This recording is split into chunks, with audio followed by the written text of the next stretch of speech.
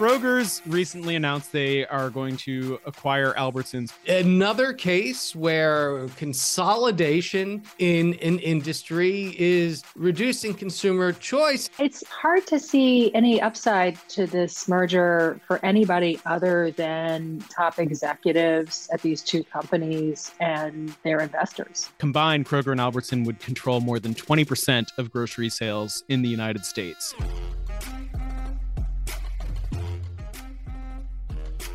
From the home offices of Civic Ventures in downtown Seattle, this is Pitchfork Economics with Nick Hanauer, the best place to get the truth about who gets what and why.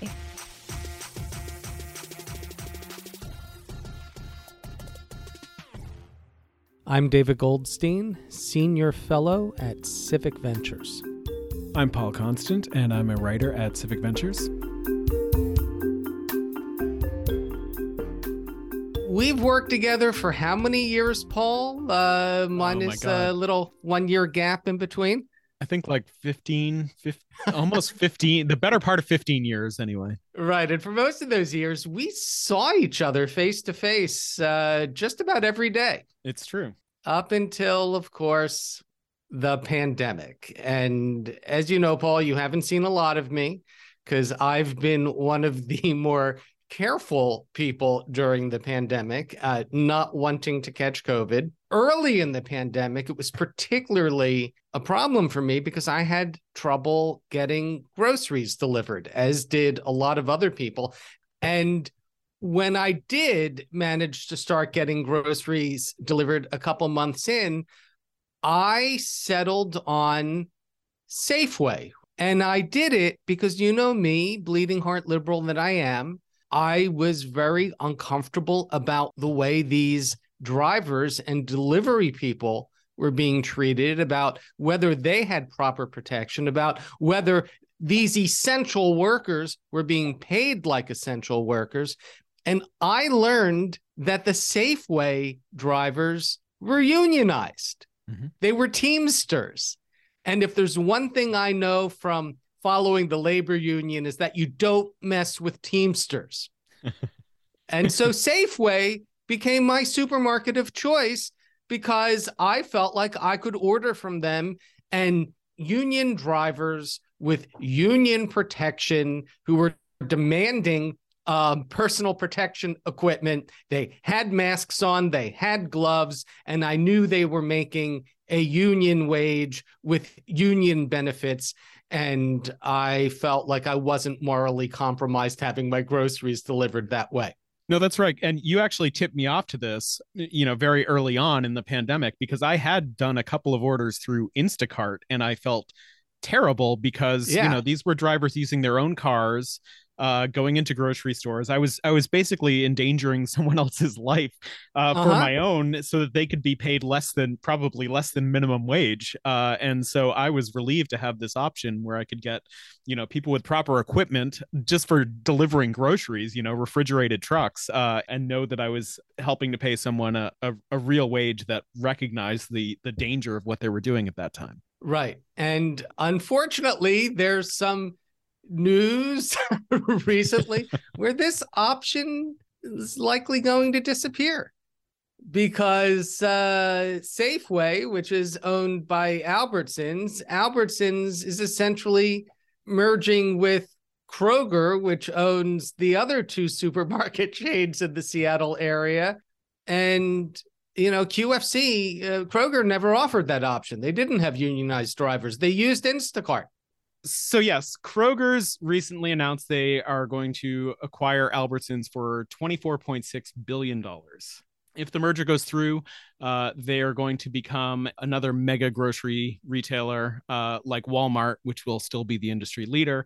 But combined, Kroger and Albertson would control more than 20% of grocery sales in the United States. And this will also affect different regions differently. Here in Seattle, as Goldie said, they're pretty much the only two options outside of Whole Foods or a few luxury grocers, and also in California and pockets of the East Coast. Right. And, we think about this. We've been trained over the past 40, 50 years to think about mergers and consolidation purely from the consumer's point of view and purely from will it raise or decrease prices for me? And my God, they're promising big savings for consumers, right, Paul? Yeah, giant coupon for sure. Right, because of course that's what CEOs do. Their main focus in life is reducing costs for their customers, not increasing profits for shareholders. Yeah, they're so selfless. So to learn more about why this merger would be bad for consumers and workers and just the grocery store environment in the United States in general, we talked to Stacy Mitchell. She works for the Institute for Local Self-Reliance, and she recently released a statement that said Americans don't need another mega grocer. We're excited to talk to her about what else she has to say.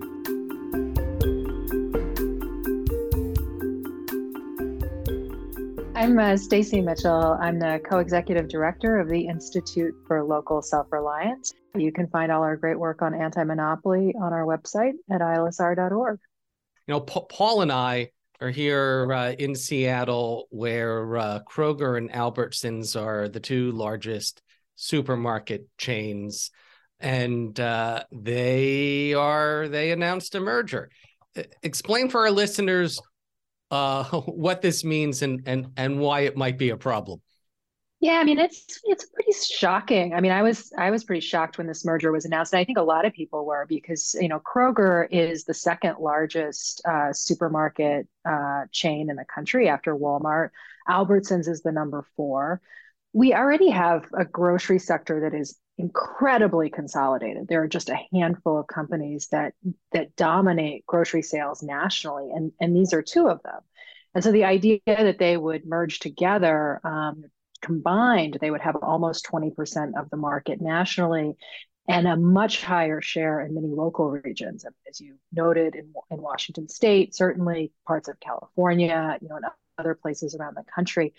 I think for a lot of shoppers, you may not realize that Albertsons or Kroger runs your grocery store, because each of these companies operates, I think each of them operates about 24 different chains, under different names. And so, Kroger is Fred Meyer, Harris Teeter, Ralph's, King Soopers, and on and on. And Albertsons likewise, Safeway, Vons, Jewel Osco, Acme, Shaw's, Tom Thumb, and so on. And so each of these companies is already the product of a lot of mergers. And now these 2 giants want to get together.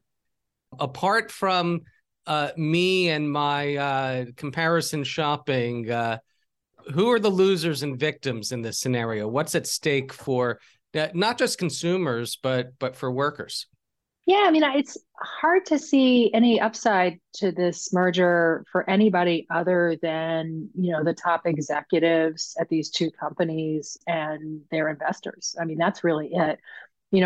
Consumers are going to see higher prices. We know that from past grocery store mergers and mergers in other sectors. We've already been experiencing steep inflation in grocery prices over the last couple of years. And we know that grocery prices are in fact going up even faster than the wholesale prices that these chains are paying, meaning they're paying more for food upstream and then tacking on an even bigger increase. That's already happening. And these 2 companies put together would only cause prices to increase faster.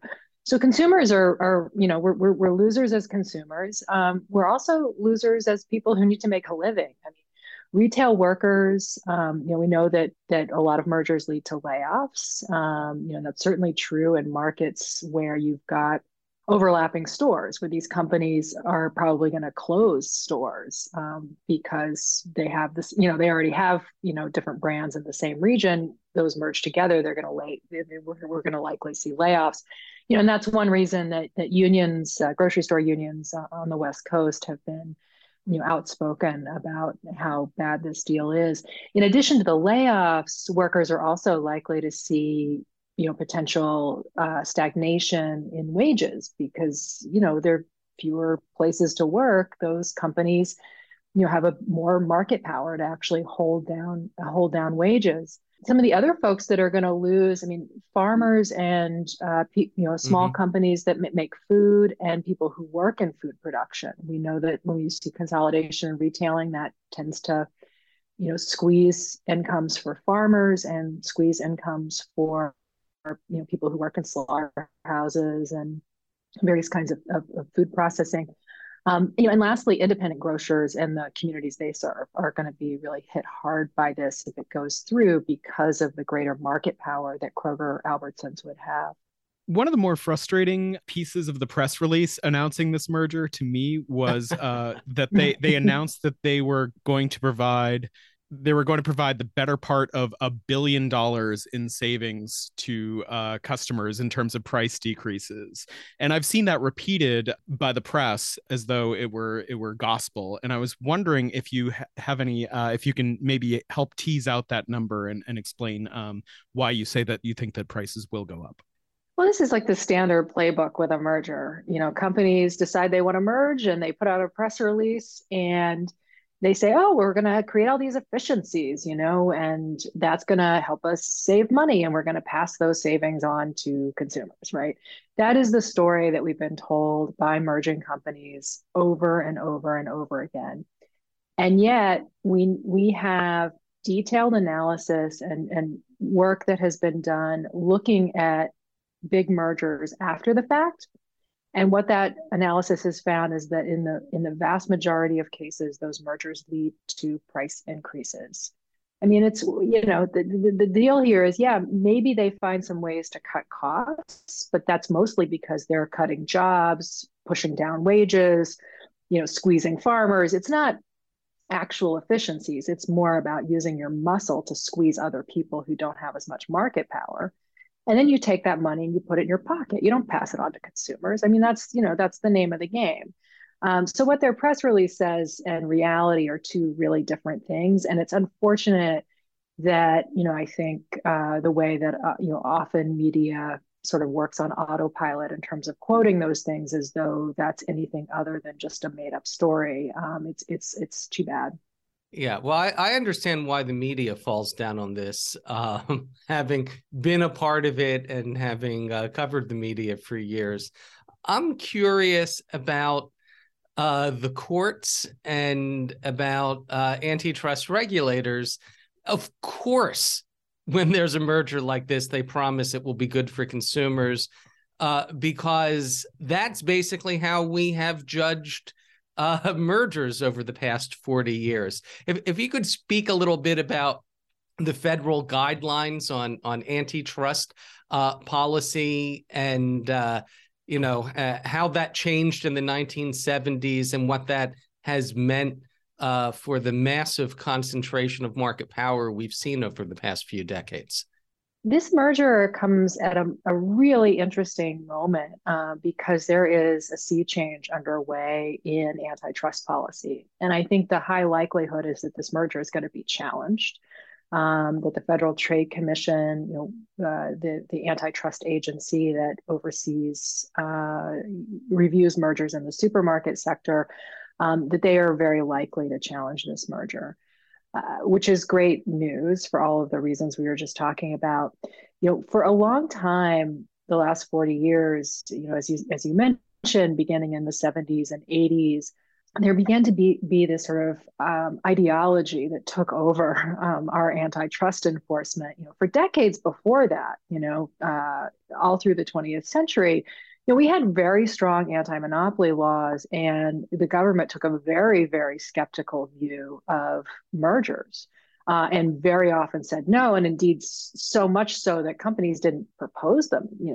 It's certainly not at this scale. I mean, just to give you a sense of what the environment was like prior to the 1980s, in the mid-1960s, there was a significant antitrust case that went all the way to the Supreme Court, in which the antitrust agencies blocked a grocery merger that would have given one company a 7% market share in one metro area, and they won at the Supreme, the agencies blocked that merger and they won at the Supreme Court level. Like the idea that one company would control 7% in the Los Angeles metro area was enough to be like, nope, that's too much. And now we live in a world where Walmart has one out of every $4 that people spend on groceries nationally, and has more than 50% of the market in lots of metro areas. And, Kroger is right there behind it. And then you throw in Albertsons. I mean, an incredible level of consolidation. And that is because of this huge shift that began to happen in the 80s, where essentially led by folks like Robert Bork and other, legal and economics scholars, there became this idea that large corporations were inherently better, that they were more efficient, that they delivered more, benefits to society and lower prices and so on, and that generally we should embrace consolidation rather than try to limit it. That was their thinking, and one of the ways in which they codified that into policy is that in 1982, so Reagan gets into the White House, and he appoints folks to the antitrust division at the Department of Justice, and they rewrite the merger guidelines. And the merger guidelines are like a policy statement that says, here are the conditions in which the agencies will generally challenge a merger. Here are the conditions in which we think a merger is illegal under existing law. And, the sort of friends of Robert Bork, who were put into office under Reagan, rewrote those guidelines in a way that they have nothing to do with what the statute says as passed by Congress. I mean, they're just a totally radical departure from what the law passed by Congress actually says. And the merger guideline says, we really kind of like mergers, essentially. I'm obviously simplifying, but that's the general gist of it. And so ever since then, we have had merger after merger after merger approved, and it has really contributed to the kind of consolidation we see now. And to be clear, this was not like an act of Congress. Congress didn't debate over this. It was rulemaking within the Reagan administration that entirely overturned the previous, 75-year regime of antitrust regulation. That's absolutely right. I've referred to it as a coup because that's sort of like the closest word I can come up with what happened. I mean, it's really, I was surprised. So, that the antitrust agencies now are in the process of actually reviewing the merger guidelines, and they're going to write new ones, which is one of the more exciting things that's happening right now. And really, I feel very optimistic and happy about. And so we submitted public comments. You can read them on our website if you're interested in understanding more about the details of this. But we went back and looked at. We went back and read the primary statute that Congress passed that governs mergers. It was passed in 1950, and it's called the Anti-Merger Act. It's an act designed to stop mergers. It says it right there in the title. And it is very, I mean, you read that and it's like you're reading a law from another planet. I mean, it's very strong about how mergers are a threat to the well-being of people, to the economy, to independent businesses, to workers, and to democracy. I mean, that is all embedded in the congressional debate of that period and in the actual text of the statute. It says that we should stop mergers that may lead to too much concentration, not or guaranteed to, but may. I mean, it's really quite striking. And then you line that up against the merger guidelines that, were adopted in 1982. They've been, altered and refined in various ways since 1982, but the basic structure of what they did in 1982 has remained, through both Republican and Democratic administrations. And you go read those guidelines against what the 1950 law says, and they have no relationship to one another. So yeah, it was a coup.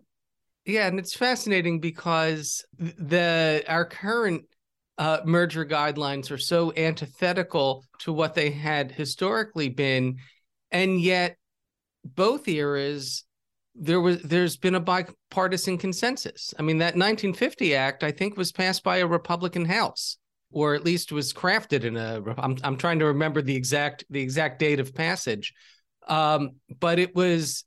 There was broad support for the old antitrust regime in both parties. This was not a Democrat. In fact, antitrust was a big Republican program early in the previous century.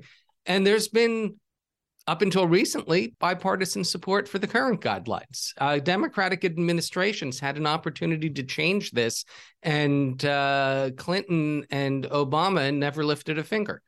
It's striking. I mean, you're right. The 1950 anti-merger law passed with really a high, wide margins of support in both houses. And so there were lots of both Democrats and Republicans. There was, very high level of support in both parties for that law. And likewise, this more recent period has been embraced by, Bill Clinton and Barack Obama as much as by the Republicans. And it really speaks, I think, to sort of the fact that we often talk about these differences in the parties, and obviously there are wide differences, and that's been true all along. But there are also these underlying agreements, or these underlying ways of understanding political economy that have transcended the parties. And there was an understanding for many decades in the 20th century that concentrated power was a threat. It was part of, if you wanted to have a democracy, you not only had to make sure you checked, the various branches of government from getting out of hand, but you also had to check concentrations of private power, because that would threaten democracy too. And that was all lost, in the 70s and 80s. And Democrats played, an equal hand, really, in bringing that about. The good news is that Biden has very much repudiated that legacy. He gave an incredible speech in 2021 in which he called out that whole line of thinking, the so-called consumer welfare standard. And he said, I'm paraphrasing, but he said, this has been a 40-year experiment and it has failed completely. Back to the Kroger-Albertsons specifically, I know the contours of every merger are different, but in this case, state attorneys general are sort of leading a charge against this particular merger. Our state AG, Bob Ferguson, is sort of leading the AGs with a temporary restraining order. And I was wondering if you could talk a little bit about that and whether you think it's a useful charge against this particular merger. Yeah, I mean, one of the really weird and disturbing aspects of this merger is, Albertsons, its primary owners are a set of private equity firms. And those folks decided in conjunction with this proposed merger that they would pay shareholders of Albertsons a $4 billion dividend. That was supposed to happen, the first week of November. And if you look at Albertsons' financials, that's essentially all the cash that the company has on hand and then some. So what seemed to be going on is that the owners of Albertsons were like, hey, let's loot the company of all its cash, and we'll put this proposed merger on the table, and Albertsons will be so weakened that it will be very hard for antitrust regulators to say no to this merger, because it's unclear that Albertsons could stand on its own 2 feet after we've taken all the cash out of the company. I mean, really kind of shocking, but that's what, this seems to be really about. And, the AG of Washington State, along with the Washington, D.C. Attorney General, and supported by a few other state AGs, have gone to court in separate actions to say, this payout cannot happen, that this is really a violation of antitrust law, because it seems to be a step towards undermining competition by effectively creating a situation in which this merger has to go through. And that's playing out in the courts right now. It seems like the Washington State AG case there is being brought under state law, has succeeded in getting an injunction, but there's going to be more kind of wrangling around what happens with that proposed $4 billion payout to investors. Yeah, you said it right the first time. You said it was a payout to the private equity firm, and then you corrected yourself and said shareholders. They are the shareholders for the most part. They announce it as a dividend to shareholders, but really it's a dividend to themselves. That's exactly right. And, there are a few other shareholders. And so to be strictly accurate, I use the word shareholders, but basically they are paying themselves. And looting is also, I think, the appropriate word that we need to use here. I mean, I would agree. And I'm glad you said that, because I feel like a lot of times with corporate behavior, we kind of like round out our language, like we don't actually use the right words. It's like, no, this is bullying, this is stealing, this is looting. Like, let's use the right words. Well, we don't want to offend these corporations because, as Mitt Romney told us, they are people. Right, exactly. So we've talked about federal and state actions, but is there anything that people listening right now can do to help stop mergers like this one? Yeah, I think one of the things that I would really encourage people to do is to keep an eye out for the Federal Trade Commission and the Department of Justice, the other, through the Antitrust Division at the Department of Justice, are going to be releasing, I think fairly soon here, sometime in the next few months at least, a draft of their new proposed merger guidelines. And I know that this seems very technical. It seems like, oh, this is kind of in the weeds and it's not that big of a deal. It really is pretty momentous, because this policy statement will change not only how the agencies look at mergers, but it will also influence the courts, and it will help judges develop a better understanding of the implications of mergers and how merger law, as written by Congress, ought to be interpreted. So it's a much bigger deal than it sounds like when I say merger guidelines. So I would really, they're going to be looking for public comment. And I think the kinds of comments, you don't have to be into the weeds of what these policies are. I think the kinds of comments that can be helpful is just hearing from people about general concerns about consolidation. If there are particular kinds of mergers or consolidation that you've experienced or noticed an impact from, certainly can reference those, but it can also just be like a general statement of support for taking a stronger stance against this kind of consolidation. And I mention that is, because I certainly, these big companies, they're going to be trying to use congressional oversight and other kinds of ways of attacking what the antitrust agencies are doing. And so people can sort of do their part to really stand up for that change and make clear that this is what Americans want to see happen. One of the things that really didn't come up when we were talking about the harms of this merger is how much power this would give Kroger and Albertsons over suppliers. These companies already have a lot of leverage over suppliers. I mean, if you're Kroger, you are a major buyer of groceries. And so when you say to a supplier, give me a preferential deal and raise prices to my smaller competitors, which we know that Kroger has done and Walmart has done, suppliers are really, these are their biggest customers. They feel like they have to say yes. And so we've seen this waterbed effect where the big chains use their power to squeeze the suppliers, and the suppliers comply. They say, okay, we'll give you a discount. We'll give you access to special supplies. We'll give you all of this preferential treatment. And meanwhile, we need to make up our margins. So we're going to raise prices to independent grocers.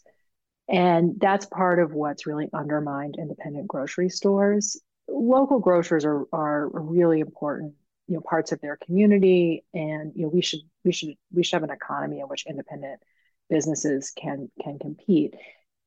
This is especially important because independent grocers disproportionately serve communities of color and rural areas, and Black and Latino neighborhoods are disproportionately served by independent grocers. And so to the extent that this deal allows these big supermarket chains to flex a lot of power over the supply chain and to drive more independent grocers out of business, there are going to be a lot of communities that are hurt by that. And it's going to be particularly communities that have already been marginalized by structural racism, globalization, corporate consolidation, like all the things that have been creating these incredible disparities in our economy. Great. I'm glad you raised that, because it gets to a heart of a major misconception about the efficiency argument that these companies make, the economies of scale, how they're going to save all this money and pass it on to consumers. A lot of the economy scale comes from that concentration of power. And when they squeeze a supplier, it's like squeezing a water balloon. It's going to, they may get lower prices, but the costs remain the same. It's not like suddenly it's cheaper to grow apples because Kroger and Albertsons have merged. And so that needs to be made up someplace else. So really, when a Walmart or a merged Albertsons Kroger squeezes prices from suppliers, they're raising prices for other people. It's great for those the private equity folks that own Albertsons, but not so great for almost everybody else in the economy.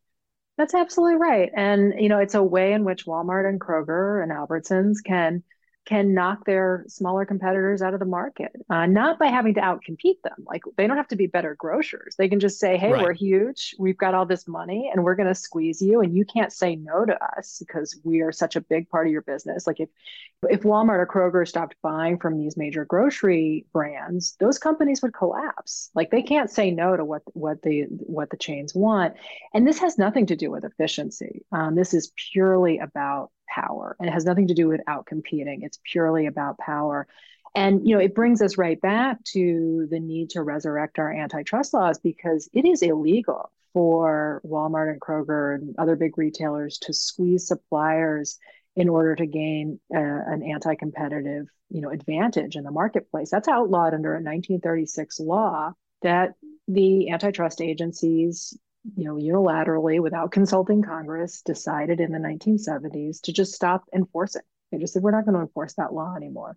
It's called the Robinson-Patman Act. And we've been calling for, bringing it back. And indeed, there are a growing number of voices in Congress and also at the Federal Trade Commission who are saying, what, we need to dust off this law, because it is a major reason that Walmart, Amazon, these giant retailers dominate our economy, and that so many of our communities are now devoid of basic goods and services, of local businesses that meet local needs, is because we haven't been enforcing that law. Yeah, Matt Stoller pretty much wrote a whole book about that law. And if you're listening and you're interested, you can find an interview with Matt in our archives. Paul, should I give you the honor of asking the final question? Well, yeah, I mean, we ask all of our guests, as you know, because you were on our show last year, we ask all our guests why you do this work. I'm curious if you feel differently about why you do this work and the kind of work you've achieved in the last year. Yeah, I don't actually remember what I said a year ago, so I should go back and look, and it'd be funny to see if my answer is different. But I actually think that this is a really exciting time to be doing this work, because I feel like we are very much on a cusp of a major shift in how we think about and govern the economy, and how we think about concentrated power. And so, a lot of the research and ideas, and issues that I've been working on for more than 20 years now are actually at the fore and on the cusp of real change. And so it's been pretty great to see. And my entry point into doing this work more than 20 years ago was studying what was happening to communities when Walmart and other big retailers came in and ran the local businesses out of business. Like, what were the consequences of that? And I remember at that time sort of stumbling across the Robinson-Patman Act and thinking, wow, we have a law that actually addresses this, and somehow it has gone dormant. And so that's been part of, sort of what I've been thinking about and working on for a lot of years. And so to be at a place where there is a real live discussion about bringing that law back and other antitrust laws back is pretty exciting.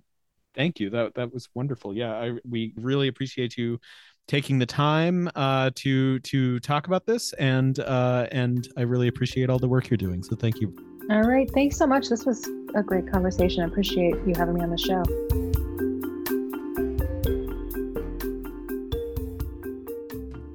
So Goldie, what do you think about that conversation? The thing that jumped out at me, and I think this is really important for people to wrap their minds around, was the conversation about the federal anti-merger guidelines and the word that Stacey used to describe what happened in 1982 in the Reagan administration. She called it a coup. Yeah. And people need to understand it was a coup. We are living in Reagan's world right now. He's like the Pinochet of American politics, where the things that were set out in the Reagan administration have basically constrained us for the past 40 years. And it's not just anti-merger guidelines. We've talked about it a lot on this podcast. We talk about it a lot in our office. We've written about it a lot. Stock buybacks. Stock buybacks were illegal.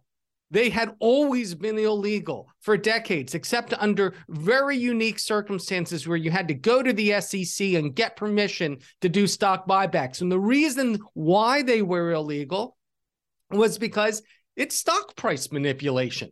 I mean, that's basically what it is. It is you're manipulating the price of your own stock, and it was illegal until 1982. Remember that year? Oh, my God. 1982, when there was a rule change within the SEC from Reagan appointees that said, you know what, it's not illegal anymore. Go ahead, do all the stock buybacks you want. And so we get $1 trillion a year of stock buybacks, which is just sucking money out of the economy, money that's no longer going to reinvesting in expanding companies and building factories and creating jobs. Instead, goes straight into shareholders' pockets and CEO salaries. It's one of the reasons why CEO pay exploded over the past 40 years. And you see that throughout the regulatory regime, over and over and over again, decisions that were made, ideological decisions that were made in the Reagan administration have carried on through this day. These aren't things that Congress voted on. It's not something that the American public voted on. It's something that highly partisan ideologues in the Reagan administration either did or set into motion. The reason why that jumped out at me, Paul, is because there's a silver lining to this story when it comes to antitrust and stock buybacks and overtime pay and a host of other regulatory and rulemaking issues, and that is if Reagan could do it, so can Biden. and I think that's one of the things that, you know, when Stacey talked about being excited by what's changing right now in the way we think and talk and regulate about antitrust, is that we have a president who finally seems willing to go back and change these rules. So yeah, and I think that one of the things that's so interesting about this Kroger-Albertsons potential merger is that it combines a lot of our sweet spots, right? You've got workers' rights, you've got buybacks, and in this case in particular, you have a buyback being used to weaken one of the companies enough that it makes the merger a requirement, right? Right. It's a poison pill, obviously. It's a poison pill, or I almost think of it as the equivalent of somebody trying to like burn down their store and get the insurance money for it. You know what? It's more like the scene in Blazing Saddles where the sheriff is holding the gun to his own head. And so we are lucky that here in Washington State, our Attorney General Bob Ferguson is taking action against this merger. And he filed a restraining order to block Albertsons from paying shareholders $4 billion in buybacks, which would then trigger this merger. A judge granted the order, but it's only temporary, and there's a long way to go before this buyback does or does not happen, and this merger does or does not happen. And there are going to be a lot of fronts in this battle. As we talked about with Stacey, this used to be a bipartisan issue. The anti-merger act was bipartisan. It had broad support from both parties and had long been supported. And that's because both parties understood that this type of market concentration, this type of market power is bad for democracy. it doesn't just create economic power, it creates political power. And it undermines democracy. And that's why both parties opposed this type of economic power, this concentration of power. But what's happened since then is that one of the parties no longer supports democracy. I'm not going to be nuanced about it. There are two parties in the United States, the Democratic Party and the anti-democratic party. The Republicans don't believe in democracy because their base wants minority rule. And so, of course, they support outsized market power because that money gets spent helping elect Republicans. Yeah, I'm glad you could tie all this together to the end of democracy, Goldie, as you always do, that we've let the tape run long enough for you to get there. But I do want to point out that among the American people, this is still a very bipartisan issue, that the American public is against mergers in general. I bet they're against this merger in particular. I don't know if there's been any polling on it, but I would bet a significant amount of money that the American people think this is a bad idea. So it's just a matter of the representatives obeying the will of the people and reflecting the will of their constituents, which is admittedly an issue in the year of our Lord 2022. Right. Also, there's a lot of great stuff from the Institute for Local Self-Reliance that we're going to link to in the show notes. You can go there, read it all, participate. You can sign up for their newsletter, which will also send you to places to comment and things like that Stacey was talking about. Public comment is important in certain cases more than others. And this is one of those cases where it's going to be really important to build a groundswell of support against mergers, against monopolies and this sort of thing. They will be paying close attention to what people have to say and how many people have to say it. So I would definitely advise you to follow my lead and subscribe to their newsletter so that you'll know when it's time to take action and how the best way for you to take action will be.